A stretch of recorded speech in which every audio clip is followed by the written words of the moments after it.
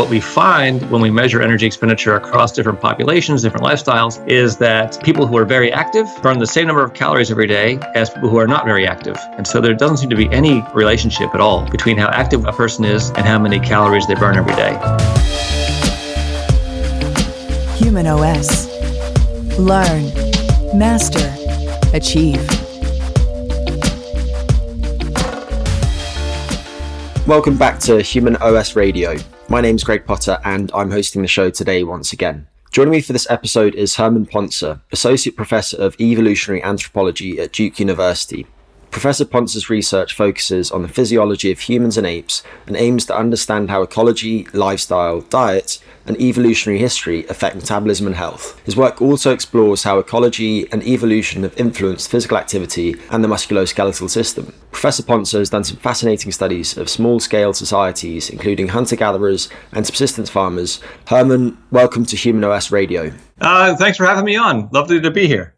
I'm keen to get straight to your constrained total energy expenditure model. Can you briefly describe the main premises of energy constraints, mentioning its evolutionary bases and the concept of energy compensation? Yeah, sure. So let's start with what everybody learns in school, or what we all assume to be true, which is a straightforward way of thinking about how energy expenditure works. The way we are typically taught about how energy works, and I say that because this is how I used to teach it myself and how I learned it coming up through school, is that the number of calories you burn every day is just a simple function of how big you are and how active you are. And so you can't change how big you are very easily, but you can change how active you are. So in the simple additive model, the more and more active you are, the more your calories per day go up, up, up. And so if you're more active, you burn more calories. If you're less active, you burn fewer calories over the course of the day. It's a very simple one-to-one relationship.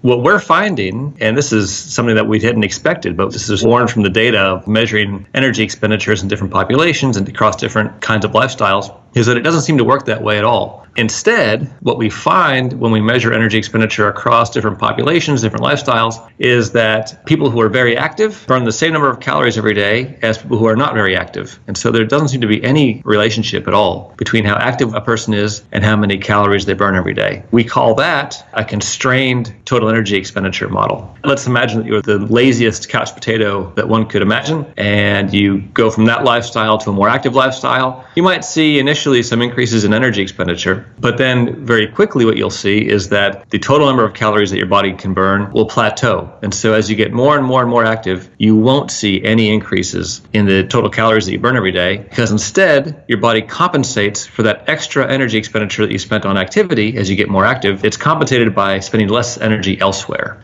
One thing we've known for a long time, over a century now, going back to the early days of physiological research in metabolism, our bodies spend almost 2/3 of their energy every day on things that are not physical activity. Even active people spend most of their calories on things like immune function, keeping our tissues repaired and in shape, keeping our organs running. And what we think is happening is as you get more and more active, your body turns the energy expenditure on those activities down a bit and makes room for more physical activities, so that the bottom line is that you don't spend more calories every day, even as you get more and more active. And one thing I want to add to that is that I'm not saying that if I run a marathon today and I don't tomorrow, that the energy expenditures are the same.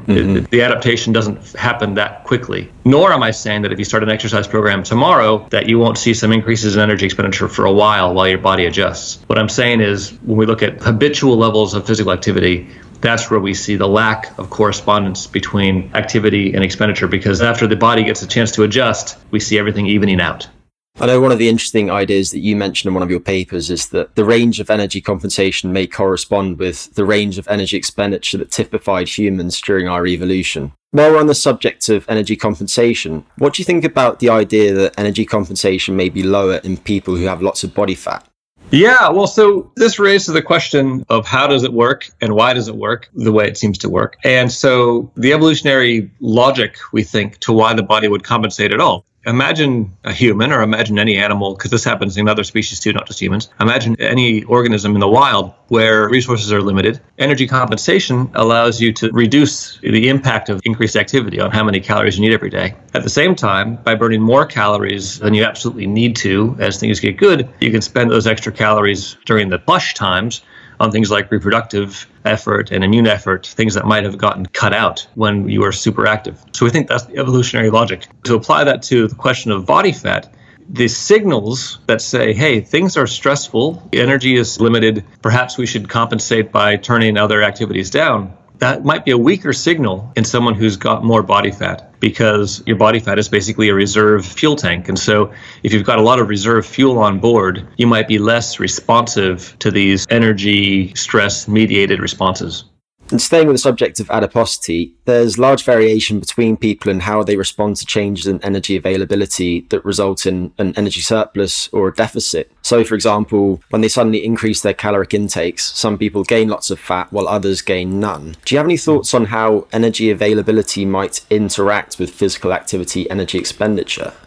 Well, it's tough. These are things that we're still trying to figure out. We know that there's individual variation, of course, but people in general are quite good at matching their expenditure to their intake. Some really nice work by Leibel and Rosenbaum in the 90s showed that if you make people overeat, their metabolic rates will actually go up in response to that increased intake. The effect is it burns off the extra intake. If you reduce people's intake, their energy expenditures go down. So our bodies do a good job of matching our expenditure to our intake. Now, when we see people who are increasing their food intake and they're turning that into fat, instead of just burning it off the extra, that's saying that for some reason in those folks, it's not quite as well matched. And why that would be, how that works, these are questions we're still trying to untangle. So your research implies that a person's energy intake is the main driver of his or her body mass. Can you touch on what you think the most important implications of your model are for curbing overweight and obesity?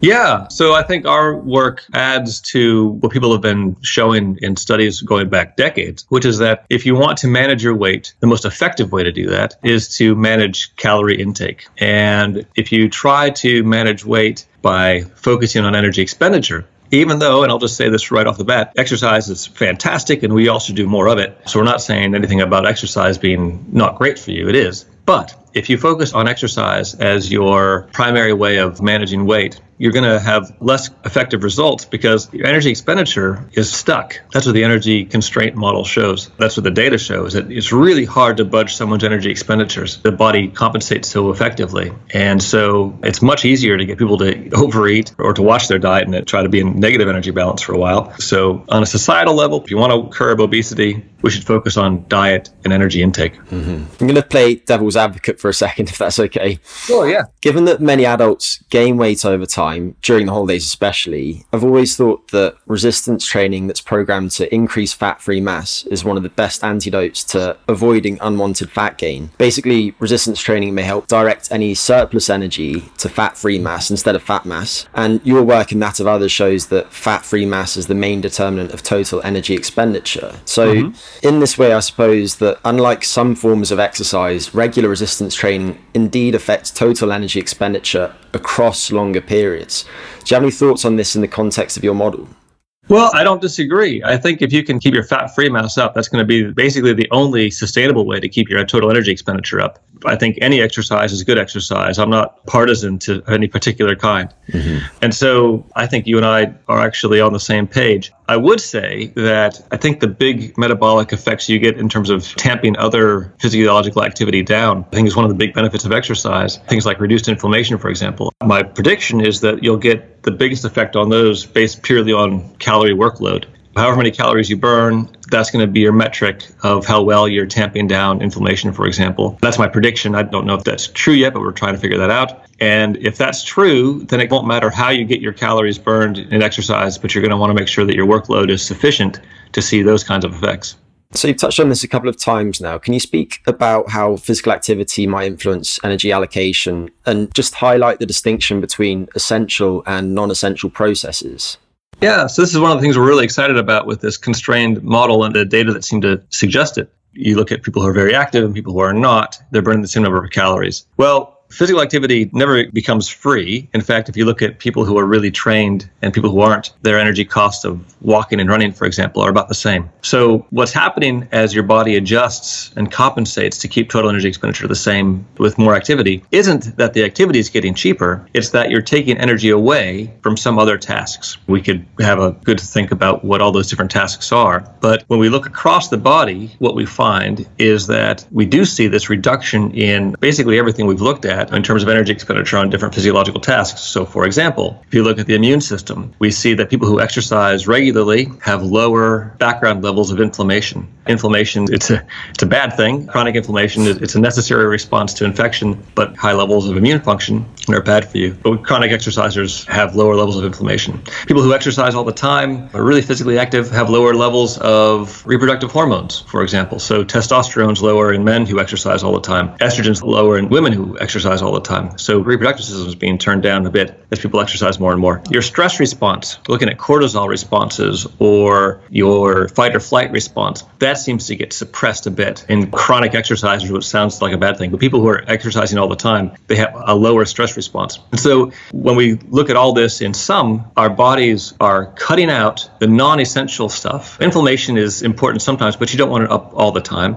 You need some levels of reproductive hormones for reproduction to work, but you don't need sky-high levels. And so what seems to be happening as people exercise regularly is it cuts out that non-essential stuff and makes us a lot healthier. Now, you take it too far, and eventually there's no room to cut out any more non-essential stuff, and you start cutting into the essential stuff. And we actually do see that. So if you look at athletes who are training with enormous workloads, they often actually have health issues related to overtraining. We call it overtraining syndrome. So women, for example, will stop ovarian cycling, and men and women athletes at that elite level can have difficulties recovering from colds and actually get more, susceptible to colds, that kind of thing. And we think that's because you cut out all the non-essential stuff, and you are asking to cut out even more, and the only thing that's left to cut out is stuff that actually you'd rather have.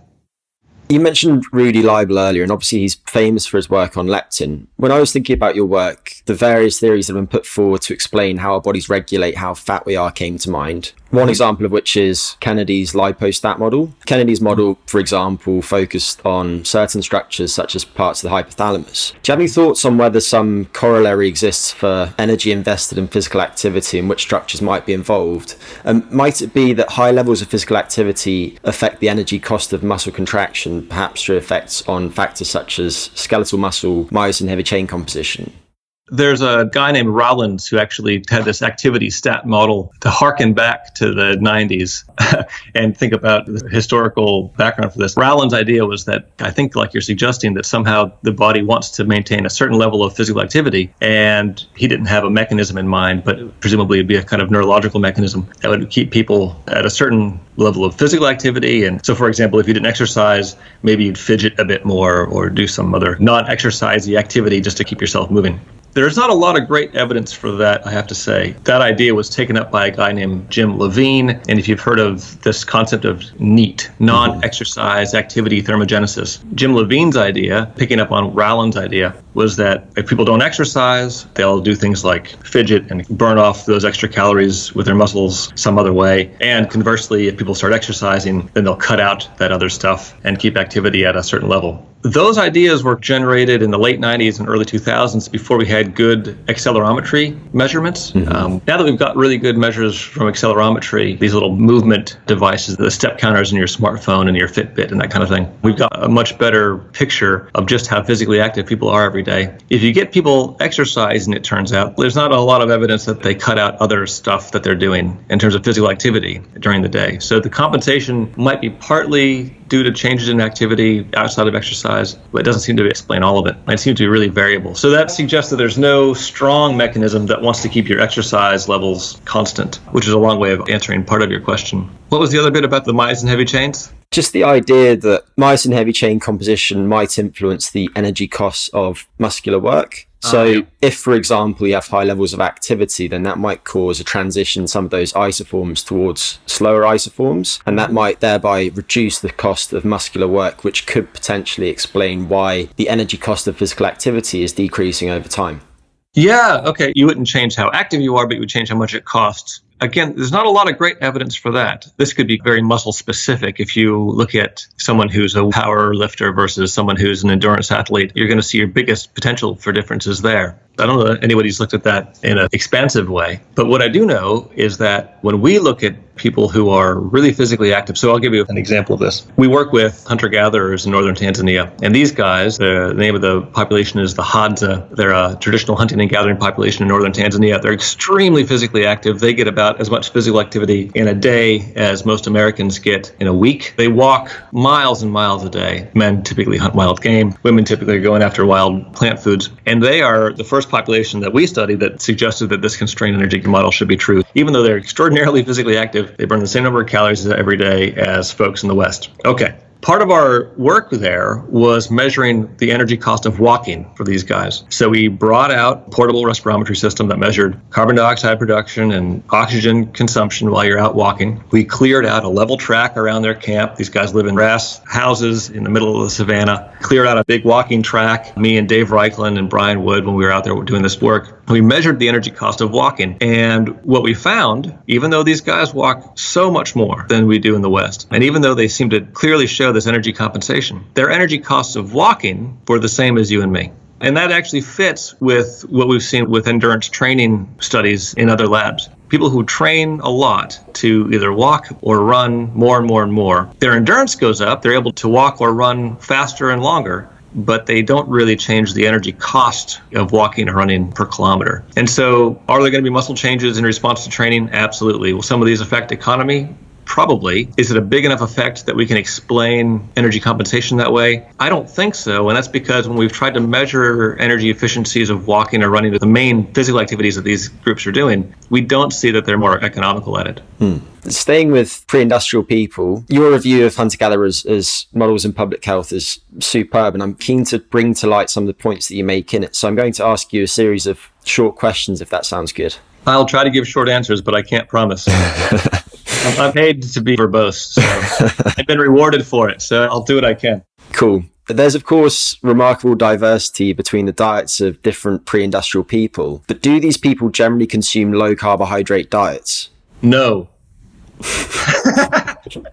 There's an incredible amount of diversity, as you say. A lot of these groups eat more carbohydrates as a percentage of their total calories than Americans or Europeans. I know you mentioned that 16 to 20% of Hadza energy intake is from honey and bee larvae. That's right.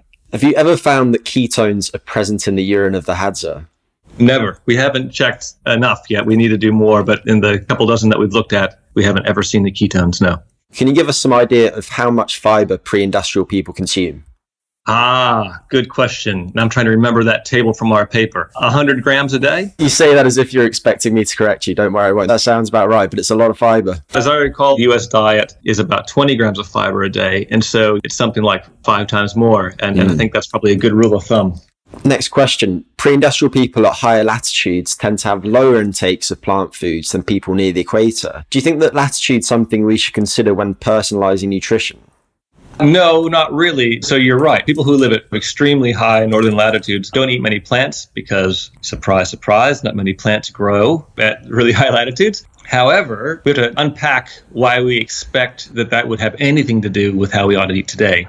The idea there would be that somehow people who live in the northern latitudes today are descendants of hunter-gatherer populations who live in northern climates recently that we have these ethnographic data for. In most cases, that's not true. So, for example, my family a few generations ago lived in Germany, but the Western Europeans came from, as far as we can tell, the Eurasian steppe and farther south, and that's only been a few thousand years. It's hardly any time at all for evolution to have happened. The idea that somehow, if you're a Northern European, that you've come from the Arctic, it just doesn't match at all with how we know, in fact, human population migration has gone. I thought about this a little bit in the context of changes in light-dark cycles, and work by people like Ken Wright has shown that our circadian systems can quickly adjust to change in the photoperiod, meaning that melatonin synthesis and hence the biological night times longer in the winter. And since melatonin seems to worsen oral glucose tolerance, to me this implies that it makes sense to compress the caloric period in the winter, by which I primarily mean having an earlier dinner. But interesting to hear about diet quality too. Next question. Hunter-gatherers are lean and generally in excellent metabolic health. One thing that I've always told people looking to lose fat is to generally favour micronutrient dense but macronutrient sparse foods. How does the energy density of hunter-gatherer diets compare to ours, and do you think we should learn from any differences? Yeah, hunter-gatherers eat less energy-dense foods than folks do in the West. It's not a big difference, but it's probably enough to matter. It's probably about 10 to 20% fewer calories per gram. When you think about why they're less energy-dense, it's because they're higher in fiber. And again, I think eating lots of fiber will fill you up. You'll eat less anyhow, and you get more nutrients if you're eating nutrient-dense foods. Of course, you could just eat cardboard. That won't help you. But if you eat nutrient-dense foods that are also high in fiber, I think that's a win-win. Okay, let's pivot back to physical activity. People have written about how humans are uniquely adept at persistence hunting, but how much running do pre-industrial people actually do? Depends on the people, but it's not true that they all run. For example, the Hadza don't run, the Chimani in Bolivia don't run, even the Tarahumara, the folks from Chaco Canyon in Mexico who famously run these enormously long races as part of their cultural traditions. They only run during those celebrations. They don't seem to run outside of that. And so it's absolutely true that humans are impressive endurance animals compared to any of the other primates, even compared to most other mammals.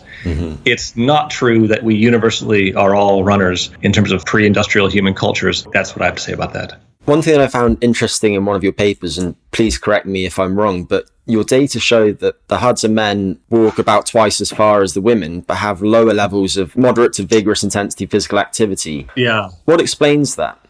Well, the moderate vigorous physical activity is based on either accelerometry or heart rates, and the mileage, of course, is based on GPS measurements. So that's why they're not one-to-one. But the reason that you could have such a big difference is that women do all sorts of work that doesn't involve walking. So women are digging up wild tubers for hours a day. That's a lot of heavy work. They are wrestling kids, doing all sorts of physical stuff that doesn't mean they're covering ground. And that's the short answer. That's why. Next question. There's some evidence that metrics such as cardiorespiratory fitness in some pre-industrial people have changed across time. How much do you think the biology and behaviours of pre-industrial people have changed in recent years? And does this affect their utility as models of how our ancestors lived? Yeah, that's a great question. The short answer is we don't really know. It's hard to know how different things have become for these populations because the methods available 100 years ago when these first measurements were being taken aren't the same methods that we have available now. Two things. I'm sure that they've changed because all populations change all the time. And that gets to this point that none of the populations today or any of them in the past are the model, capital letters, that we should all be striving to emulate. All these populations are just examples of what it can be like to be a hunter-gatherer or be a subsistence farmer. And just like American culture has changed, so has theirs over decades or centuries or thousands of years. Now, does that affect their utility? I don't think so, because the common elements that they're holding on to that don't change are these really high levels of physical activity, the whole food, natural food diets, and the fact that in terms of public health value of this kind of work, even today, we can go to Hadza camp and we'd find they have excellent cardiometabolic health. Whatever the changes have happened over the last 10 years or 100 years, we should still wish that we had cardiometabolic health as good as they do. So I don't think it changes the value of it, but I think what it says is be careful about these romantic ideas about any one population is the population that we should all emulate. You're wrong from the start if you go that way. Other than physical activity, diet and sleep, which things about hunter-gatherers do you think the rest of us might learn from these people? It's notable that they live their lives outside. They are surrounded by friends and family their whole lives. There's almost no inequality because nobody has anything. That's not entirely true. They've got their possessions, but it's not much. They're not materialistic in the way that we seem to be in the West. I think we could learn from that. Try to simplify things a bit and get outside, get some fresh air, and don't lose track of your friends and family. We know from lots of work looking at social stress and how that affects health that those things are important. So groups like the Hadza are just reminders of that. I can enjoy my fresh central London air. Looking out my windows at trees and feeling pretty smug. So the numbers of pre-industrial people, including hunter-gatherers, is decreasing. Do you foresee a time in the near future in which there aren't any left? Yeah, I'm really terrified of that, actually. I think that would be a tragedy. Cultural loss is happening all over the globe. It's not just hunter-gatherer groups. It's other politically not powerful groups. And it's a tragedy, you know? Every time we lose a culture, every time a culture gets assimilated and integrated into some other group and lost, it's a loss for us all to learn from them and figure out other ways we could do things. So yeah, I do foresee that. I hope it's not soon. I hope somehow we're able to keep it going indefinitely. But yeah, it worries me all the time. Are there people actively looking to prevent that? Yeah, so people I work with, Brian Wood, for example, and I have tried to help the Hadza. There's other groups on the ground in Tanzania. And the Tanzanian government, I should say, has stepped up and tried to help keep their culture vibrant. The main thing for them is keeping lands that they're still able to hunt and gather on. It's essential, and they've been trying to protect those. So that's great. People trying to do responsible tourism with groups like the Hadza. And so I try to encourage that. And not just them, but other groups too, anthropologists and also other NGOs and even some governments, depending on the situation, have stepped up and tried to help. But globalization is a powerful force. Economics is a powerful force. It seems like the deck's stacked against it, I have to say. Okay, penultimate question. What's the one thing that you hope people take away from your research? Well, I think in terms of public health, what I hope they take away is that diet and exercise are two different tools with two different jobs. I think we often conflate the two. You can think we can trade one for the other. It doesn't work like that. You've got to watch your diet. That's going to help you manage your weight. You've also got to exercise. That's going to help everything else. And that's, I think, the big public health lesson we can take away from this work. I like it. And I'd strongly recommend that our listeners check out your work. Where should they go online to find your contributions? Well, if you go to Google Scholar or to PubMed and search for my work, you'll find it. Go to my website at Duke, you'll find it. I'm working on a book, so hopefully soon enough it'll be in every store in town. Cool. A popular science book. That's the idea. Yeah. I'm about halfway through writing it. So it's not right around the corner, but trying to condense a lot of this work into an easily digestible book for everyone to enjoy. No, I'm looking forward to that. Herman, I really admire the work you're doing and think you've contributed tremendously to your field. So keep up the great work and thank you so much for your time. Oh, thank you so much for having me on. I really had a good time. Thanks for listening, and come visit us soon at humanos.me.